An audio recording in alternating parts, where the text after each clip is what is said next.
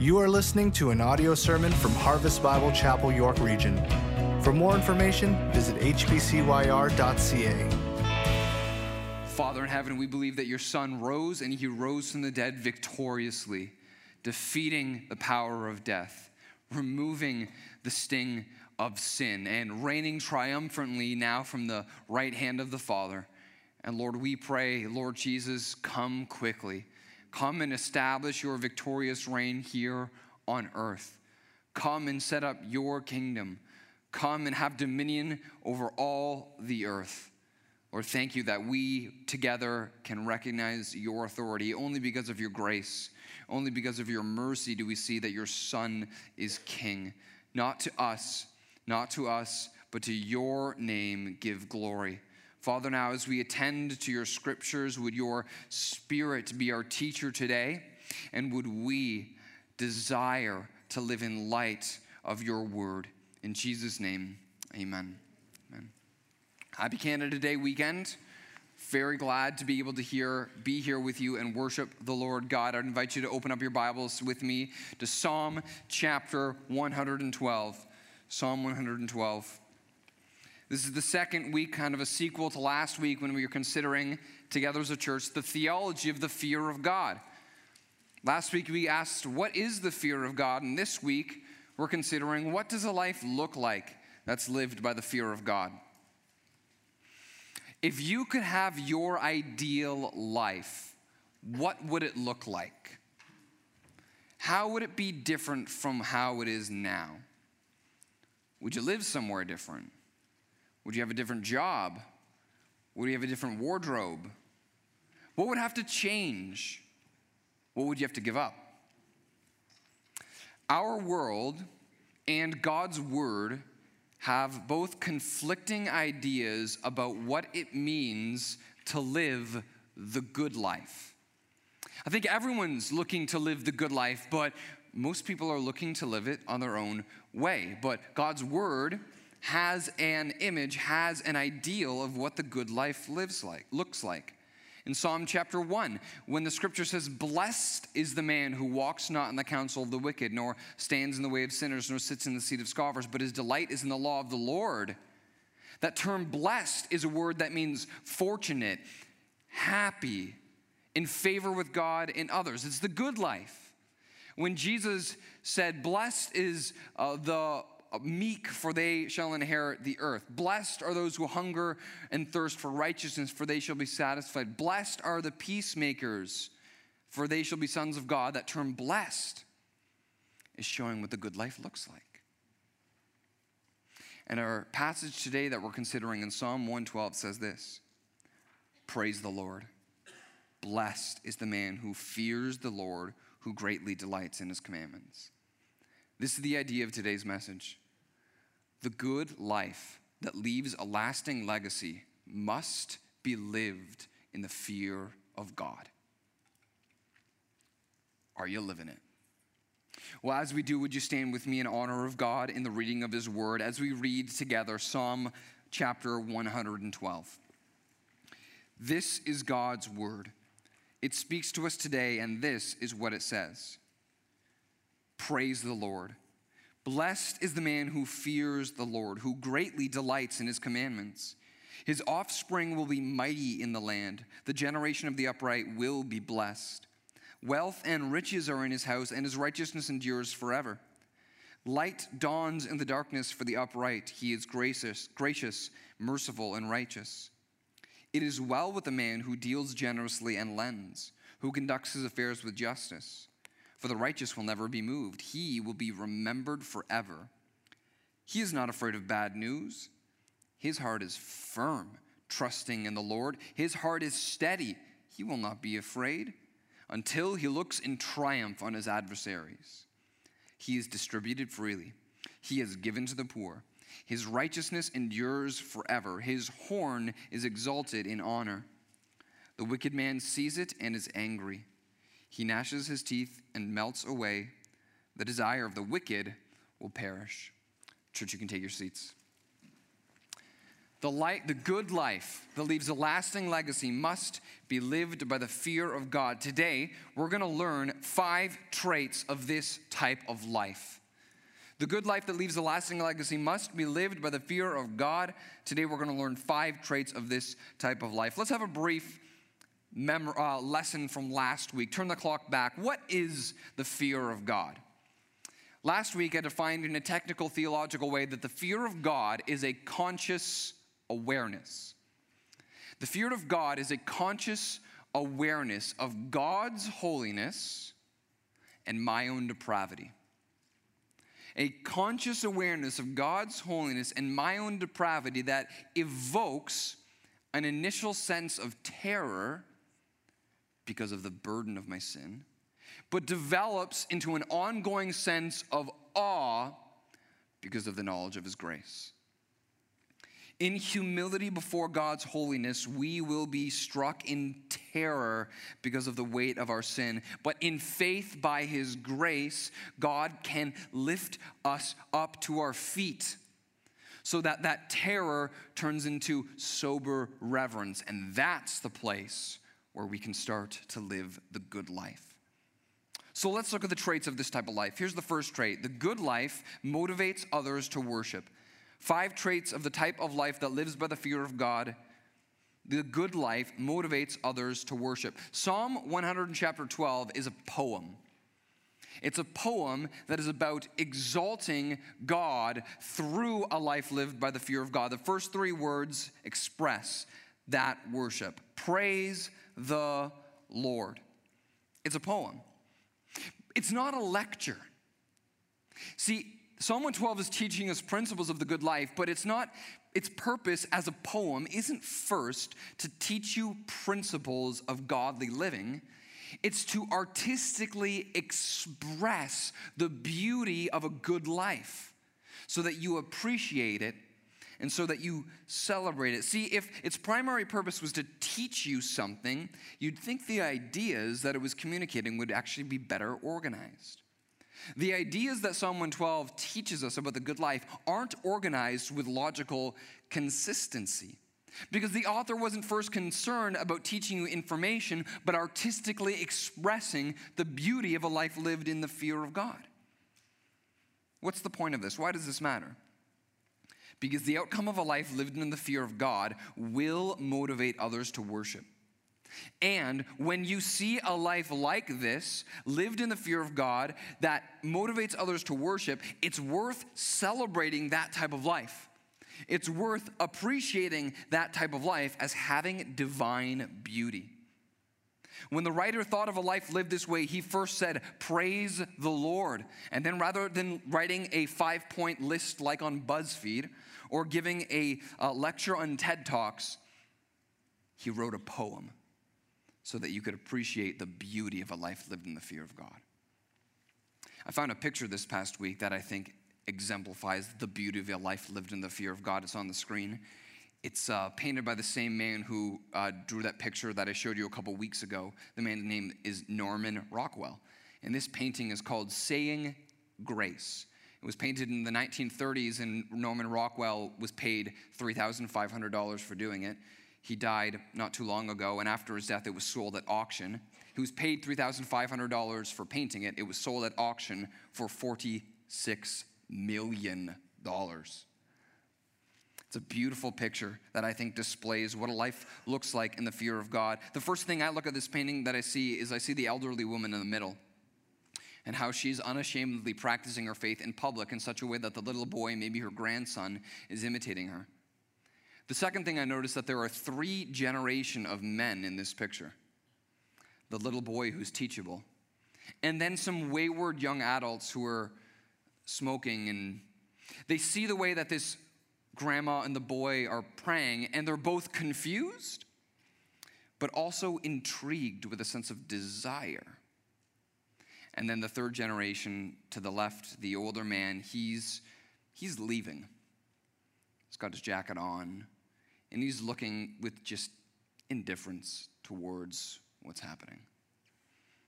When I see this painting, it causes me to recognize the profound power of living my faith out in public and encourages me, maybe I can be bold. Maybe I can pray for my meal out in public. Maybe I can tell my friends about Jesus. It also invites me to ask, what type of man am I? Am I humble and ready to be taught the fear of God? Am I wayward but still willing to change because I see there could be a better way? Or am I a hardened soul, and though I may be a youth, I'm completely indifferent to anything God has for me?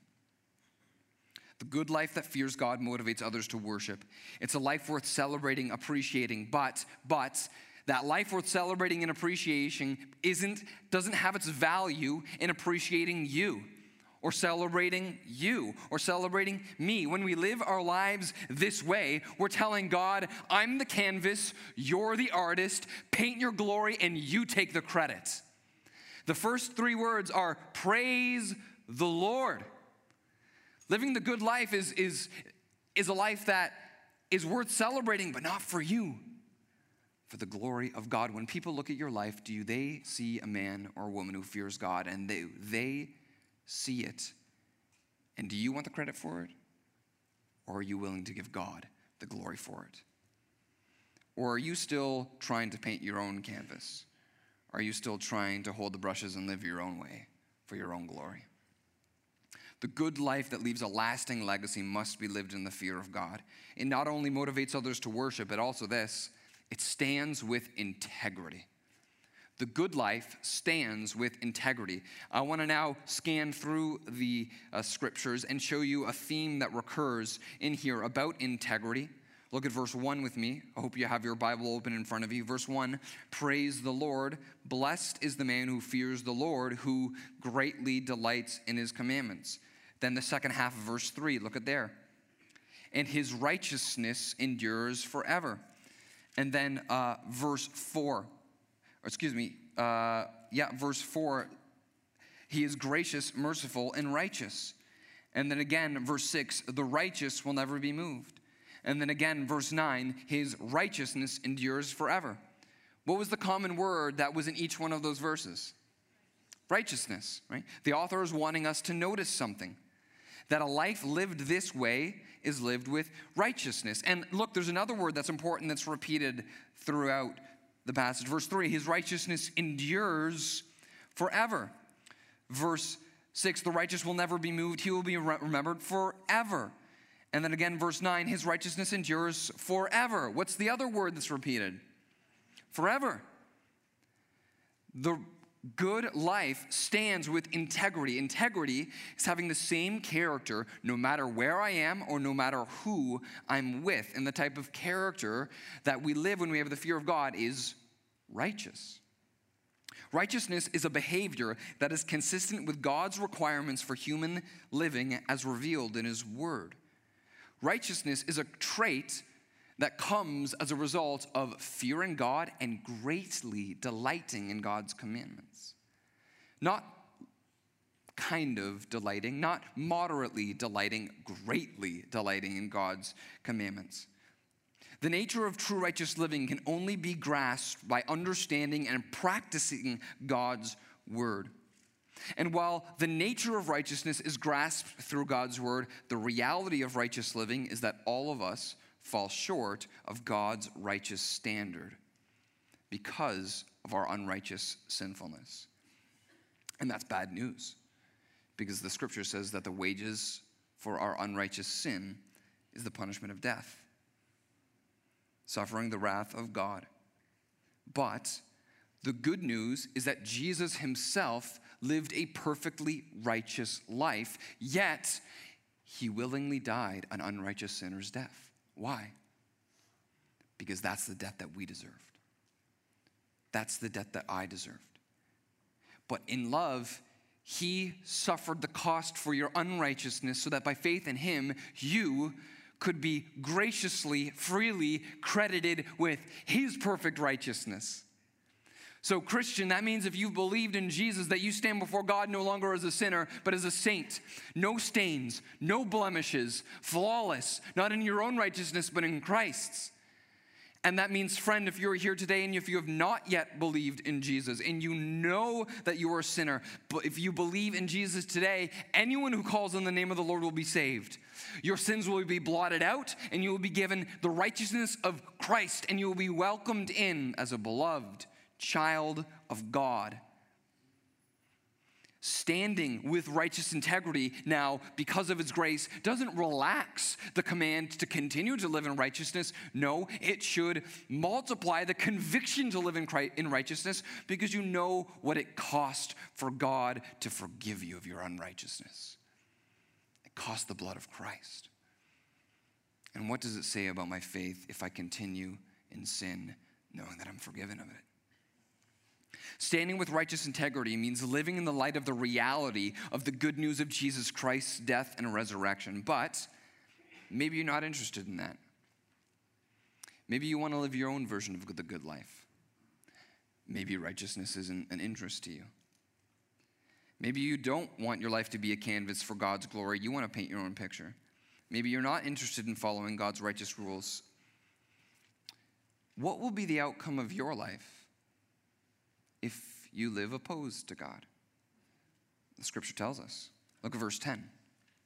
It says, the wicked man sees it and is angry. The scripture does not mince words.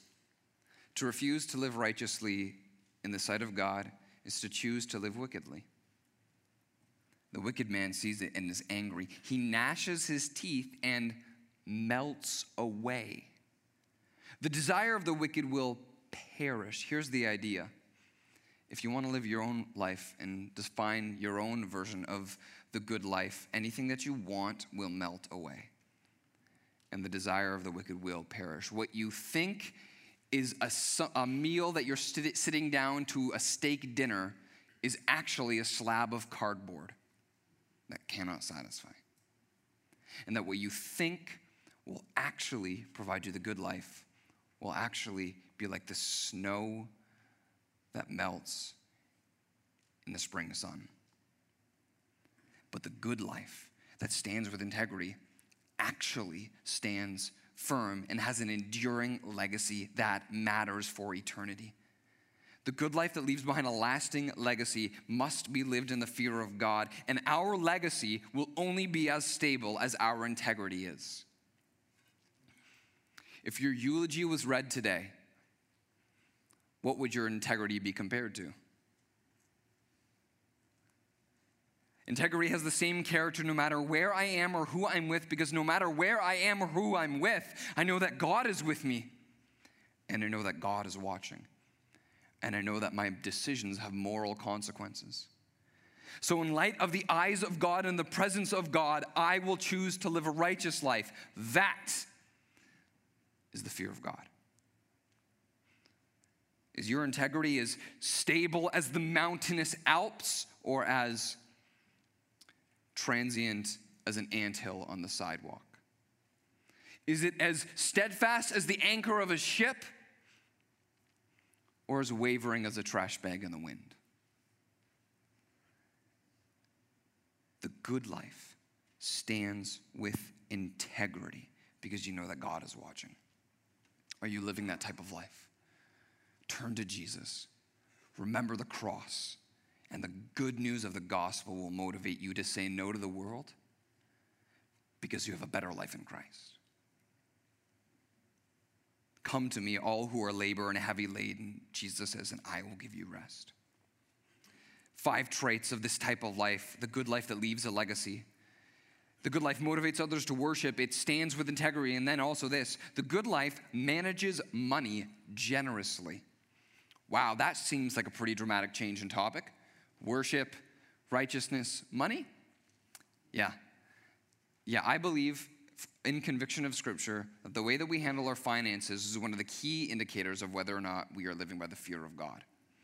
And I think many Christians can live more like atheists when it comes to their bank account. Whether you're salaried or minimum wage, whether you're white collar or blue collar, the one who walks in the fear of God wisely manages the resources God has provided them.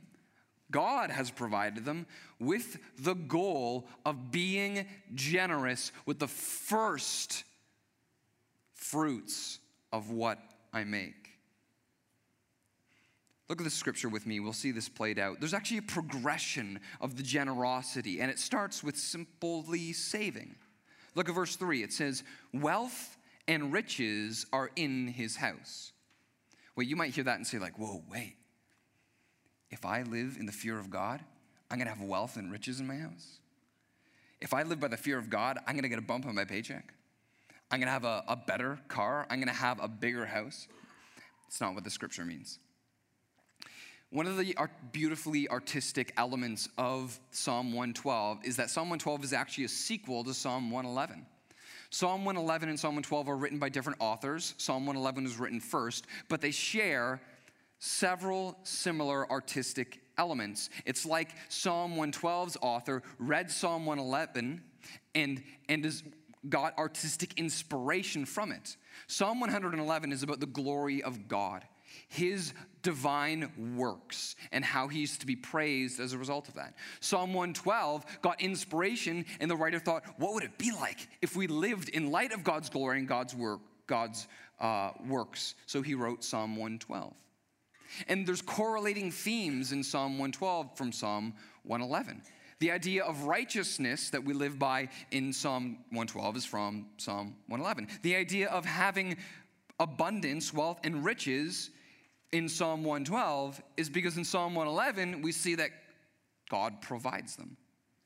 Wealth and riches are in his house because Psalm 111 verse 5 says, he, God, provides food for those who fear him.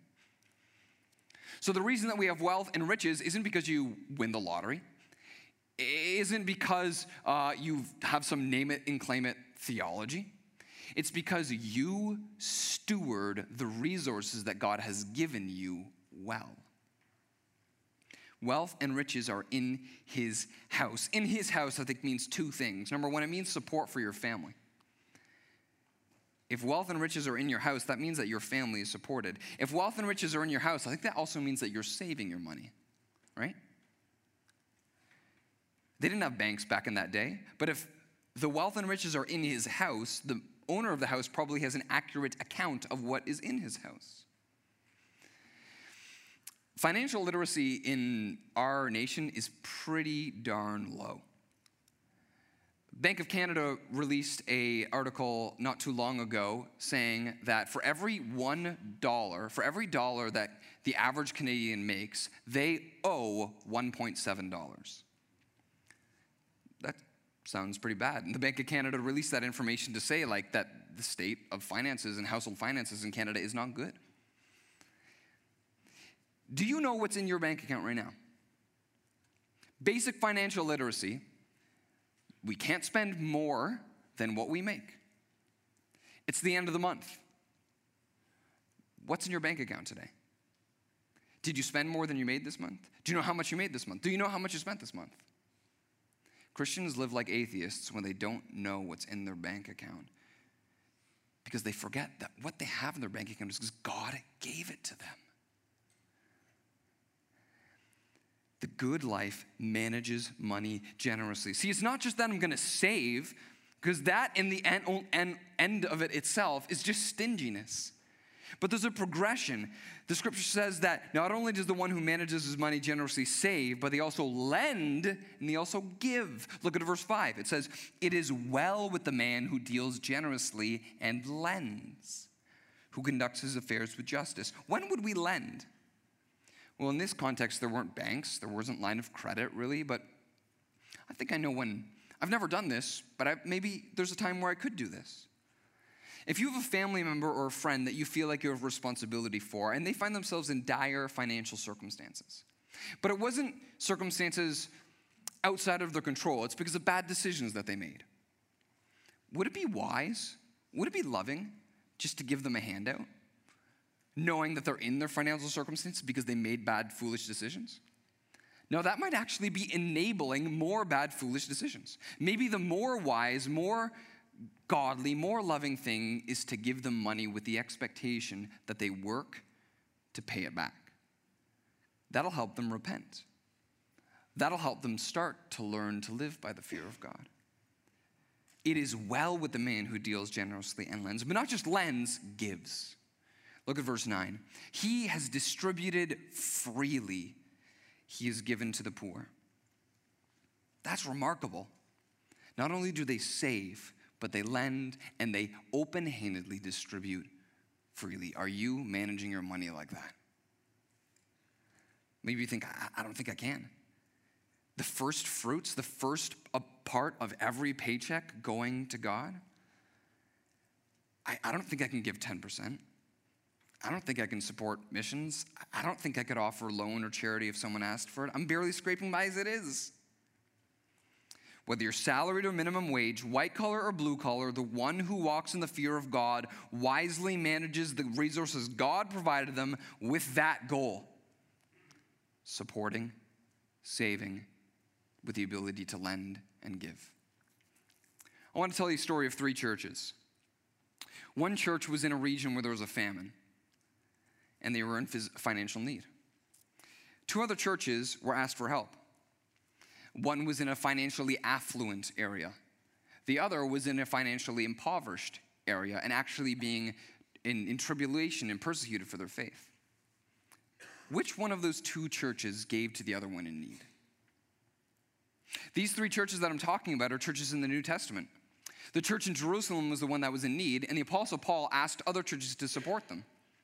And the church in Corinth was that affluent church who was asked and didn't follow through. Look at this passage, 2 Corinthians chapter 8. Paul says to the church, the affluent church in Corinth, "This benefits you who a year ago started not only to do this work, but also to desire to do it." Isn't that remarkable? A year ago, Paul said, we need to take an offering because this church is in a famine. They're like, yeah, we'll do it. A year later, no offering. So now finish doing it as well, so that your readiness in desiring to do it may be matched by your completing it out of what you have. Your abundance at the present time should supply their need. It's not like they didn't have it. They had it, but they were sitting on it. That other church that was impoverished and afflicted was the Macedonian church. And this is what the Apostle Paul said about them. For in a severe test of affliction, their abundance of joy and their extreme poverty has overflowed in a wealth of generosity on that part. That does not make sense. That is not an equation that's supposed to work. Severe affliction, extreme poverty. No. How can out of that you give an abundance of wealth? Because they have abundance of joy. Because they know what they have is from God. And because they love their neighbors as themselves. What enables the Christian to be able to give? The knowledge that God first gave this to me and it's not mine anyway. Is this a priority in your life? But maybe it's not for you. Maybe you don't give to the church. You think, I'd rather retain my money so I can have a new wardrobe every season. I'd rather keep my money so I can get the latest tech. I'd rather keep my money because I want to see every blockbuster movie when it's in theaters opening day. I'd rather be able to go on a vacation with my family. I can't give right now. I'm saving for my first home. None of those things in and of themselves are bad. But if you get all of those things and don't give generously in a way that honors God and the fear of Him, you will have completely missed the good life. And you will have bought into what the world says is good. Which do you want? Do you want the blessing that comes from this world, or do you want the blessing that comes from God? In this world, we will have trouble. So relying on the gifts of this world that are only going to fade away will not enable us to live the good life. But trusting in the giver who gave you those gifts and remembering the principle that Jesus taught us, it is better to give than to receive. That will motivate the good life. Store up your treasures on heaven and not on earth, church. The good life that leaves a lasting legacy must be lived in the fear of God. This world is passing away. This world is dark. In this world, we will have trouble. But here's the fourth trait of a good life that lives in the fear of God. The good life perseveres through trials resiliently. The good life perseveres through trials resiliently. Look at verse 4 with me. The first part of it says, light dawns in the darkness for the upright. You know what this tells me? This tells me that there are going to be dark times, even if you're living the good life. Don't think that if you're going to follow Jesus, you're going to be magically transported to Disney World and live in the happiest place of the world every day of your life. That is not what it is to live the good life. There's times of darkness in the good life. But light dawns in the darkness for the upright. What that tells me is that even in the darkness, there is hope. And you can live with that hope, and you don't need to be afraid. Look at verse 7 and verse 8 with me. This tells us how we can endure, how we can persevere through trials resiliently. Verse 7 and verse 8. He is not afraid of bad news. His heart is firm, trusting in the Lord. His heart is steady. He will not be afraid until he looks in triumph on his adversaries. How do we persevere resiliently? Trust in the Lord. This isn't some coffee cup theology. This isn't some Sunday school answer. This is an anchor that you can let down in your life. Philippians chapter 4, you know that verse that says, do not be anxious about anything, but in everything pray in all circumstances, and every time you hear it, you brush it aside? It's because you forget the part of the verse that comes before. The part of the verse that comes before that says, rejoice in the Lord. Again, I say rejoice. Let your reasonableness be known to man. The Lord is at hand. Do not be anxious about anything, but in everything with prayer and supplication, present your requests to God. You can be reasonable even through the worst of bad news that comes.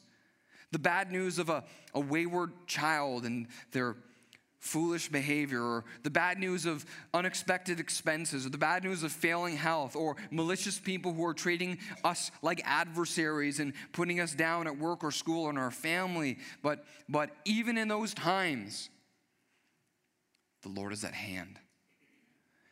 God is good even at those times. God is in control in even those times. And you can sleep even during those times. And you can have an appetite even during those times. The scripture says, though, that we have to wait. Notice in the text how it says, he will not be afraid until he looks in triumph on his adversaries. Until. That means that there's hope in the darkness, but trusting God means waiting through it. But even waiting through it, you can shut your mind off and go to bed. You can have the appetite to enjoy a meal. Like Jesus, when he was in the boat during the storm, yet able to sleep when his disciples were freaking out. So when your trials are storming around you, when you trust that God is good and God is in control, you can actually shut your mind off with peace in your heart and sleep. Or like in Psalm 23, verse 5, when King David says, you prepare a table for me in the presence of my enemies. Preparing a table is where you eat. But eat in the presence of my enemies? Sorry, if the people who wanted to take my life and literally kill me, like people did to David, were sitting at table with me, I don't think I'd have an appetite. But David said, you prepare a table for me in the presence of my enemies, and you can have an appetite and eat even when you're fearful because you know God set the table. You're in this position because God put you here. And you can have peace in your heart that's firm and steady because you know he is in control, because you know he is good. Brothers and sisters, what are causing you fear today? What's keeping you from sleeping and eating today? Yes, what that person did is wrong. Yes, that circumstance is out of control, but do you believe that God is in control and that he's good? When you put your anchor there,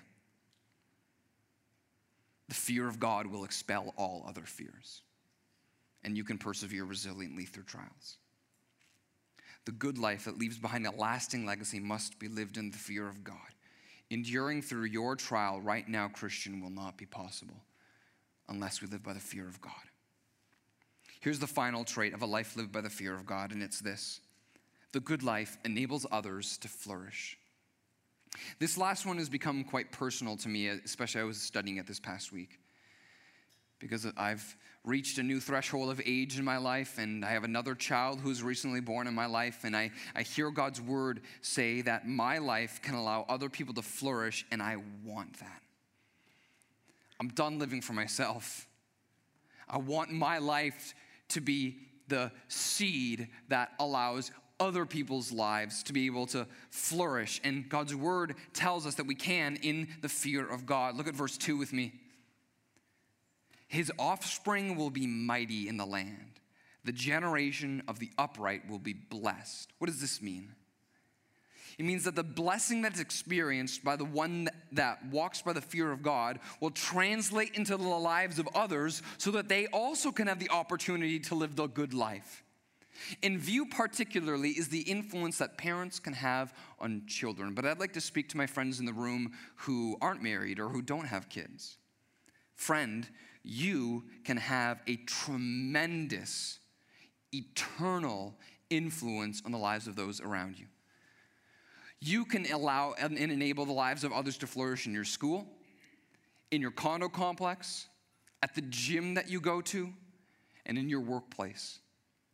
What type of influence can you have? Well, listen to Proverbs chapter 11, verse 10 to 11. Proverbs chapter 11, verse 10 to 11 tells us the type of influence that we can have. It says, when it goes well with the righteous, the city rejoices. And when the wicked perish, there are shouts of gladness. By the blessing of the upright, a city is exalted, but by the mouth of the wicked, it is overthrown. What type of degree can you have, single man, single woman, married couple without kids? You can live in such a way that your lifestyle impacts a city. What would happen if you moved today? Would your workplace notice? Would your coworker, man, it's like, man, I miss that guy. I really got encouragement from him every day. Would your classmate at school, it's like, I don't know really much about that faith that they practice, but I know that they had a hope that I don't, and I was encouraged by it. I learned the hard way growing up into adulthood through failure that adulthood really wasn't what I thought it was. You might have a degree. You might have your own credit card. You might own a car. You might have your own condo. But, friend, the mark of godly adulthood isn't that you finally organized your life to be able to live independently. The mark of godly adulthood is that you've learned to organize your life so that others can depend on you. Are you living that way? Or is it all about the next fad that you can get and organizing all of your resources around yourself? The good life enables others to flourish. But remember, in context, specifically here is parents and the influence they have on their kids. Mom and dad, are you living a legacy of the fear of God? Is your life organized in such a way so that your kids can flourish? From my time in youth ministry, I learned very quickly that the key factor that gives children the opportunity for them to flourish as a human and flourish in their faith is not what parents most frequently thought it was.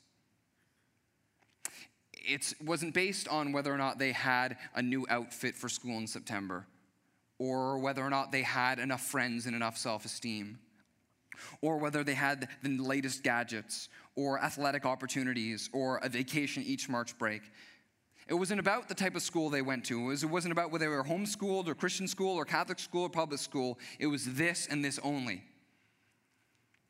Did mom and dad fear God? And did dad take up his God-given role as leader of the home? In context here, specifically actually is men. Blessed is the man who fears the Lord. His offspring will be mighty in the land.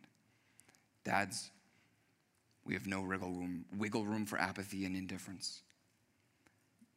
Your life may determine the course of your kid's life. I'd love to show you the positives of how good dads can influence the positive path of their kids, but I think it's more impactful if you hear the negatives. I have some statistics I want to share here. These are gathered from official government departments in the US, Switzerland, and one independent study that was commissioned in Canada. What effect does fatherlessness have on kids? In the US, kids from fatherless homes represent 63% of all youth suicides, 71% of all teen pregnancies, 70% of all youth in detention centers. 71% of all high school dropouts are kids from homes without dads. 85% of all youth who exhibit behavioral disorders in school come from homes without dads.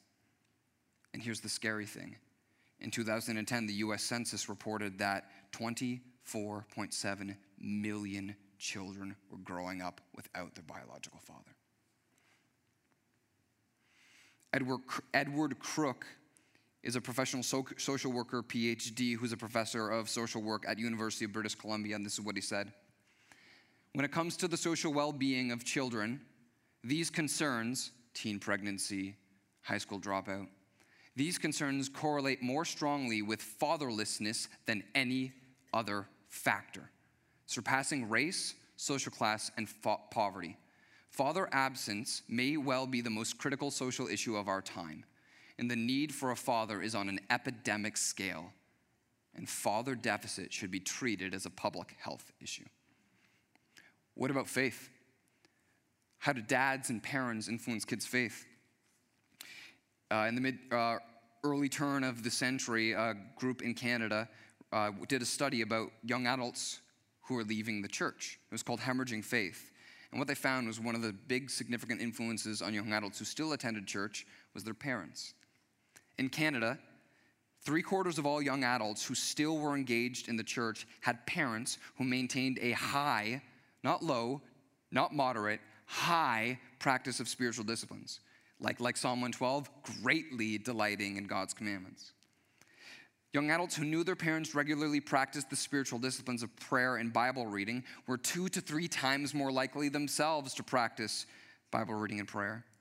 Young adults who had parents who engaged regularly in church were 5 times more likely to themselves regularly attend church compared to those who had parents who only moderately or lowly practiced it and attended church. How about this stat from Switzerland, released in 2000? From homes where moms were high practicers of Christian faith, but dads who were low or did not practice their Christian faith, only 2% of kids would still practice their faith as adults. Now, I want to give some hope for moms before I exhort the dads. Let's look at that picture again that I showed you earlier. What positive male figure exists here in this picture? There's none. There's a grandma and a boy. Does that diminish the impact that the female woman is having on her son? No, not at all.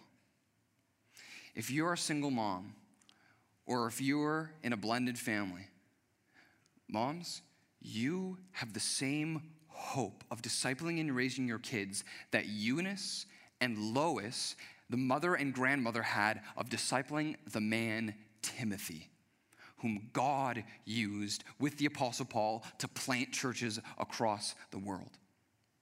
No mention of Timothy's dad in the scriptures, but tremendous mention of Timothy's mom and grandma.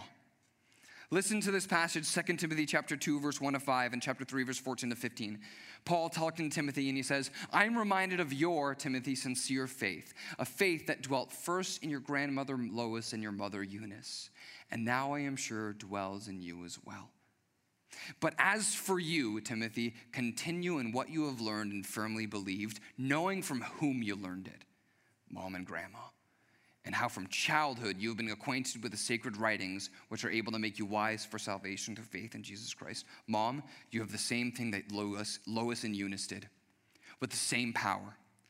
You have the word of God. You have the gospel. And with the prayers of a praying mom, like the prayers of praying Hannah had for little boy Samuel, your children will flourish. But dads in the rooms, There's no room for apathy. There's no room for indifference. Religion is not just another tool in your kid's toolbox so that they can get to live a better life, just like athletics is and just like good academics is. Dads, your faith is more important than your job. Your faith is more important than your hobby. Your faith is more important than your guy time. And your kid's eternity is at stake. My kid's eternity is at stake. Blessed is the man who fears the Lord, who greatly delights in God's commandments. That good life that leaves a lasting legacy must be lived in the fear of God. So what should we do? If we want to live this life, what should we do? Well, the wrong response to this message would to think, oh my goodness, I need to go and fix the problem. I'm not spending enough time with my kids. I got to focus on my kids. I'm going through a hard trial. I need to go get talk therapy. I'm not spending my money right. I need to go listen to financial podcasts and books. My character isn't good. I'm not living righteously. I got to read a self-help book. The wrong response would be to now think you need to go and nitpick at your problems. The right response is turn your attention away from the problem and focus your attention on the glory of God. If you see that you are not living in the fear of God and you are not living the good life, but you want it, turn your attention to God. God, allow your life to orbit around the glory of God. Just like you, I want my life to be ordered. I want my life to be harmonious so that other people can flourish, so that God is glorified in the midst of it. And the way that we do that isn't by trying to neatly order each package, but it's the same way that planets are held in orbit in space. In space, large masses of objects have a strong gravitational pull.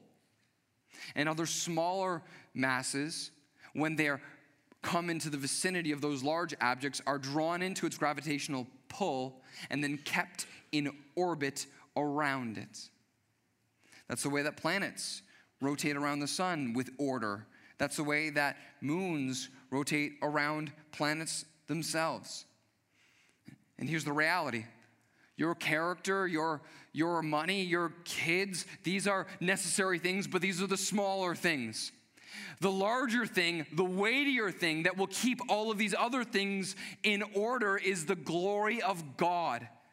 Put your attention there first, and then in the fear of God, God himself will keep all those things in ordered harmony.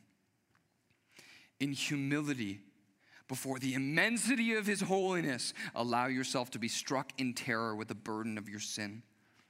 But in faith, by the knowledge of his cross, by the message of grace, let the Lord lift you up to your feet so you can stand in sober reverence and then humbly, joyfully walk in obedience. That's where we can start living the good life.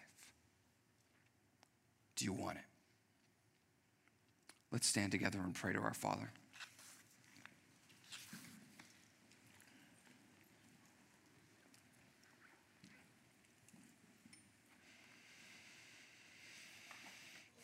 Father, I am small and weak. The scripture says, I remember King David said that even at times he felt like he was less than a worm.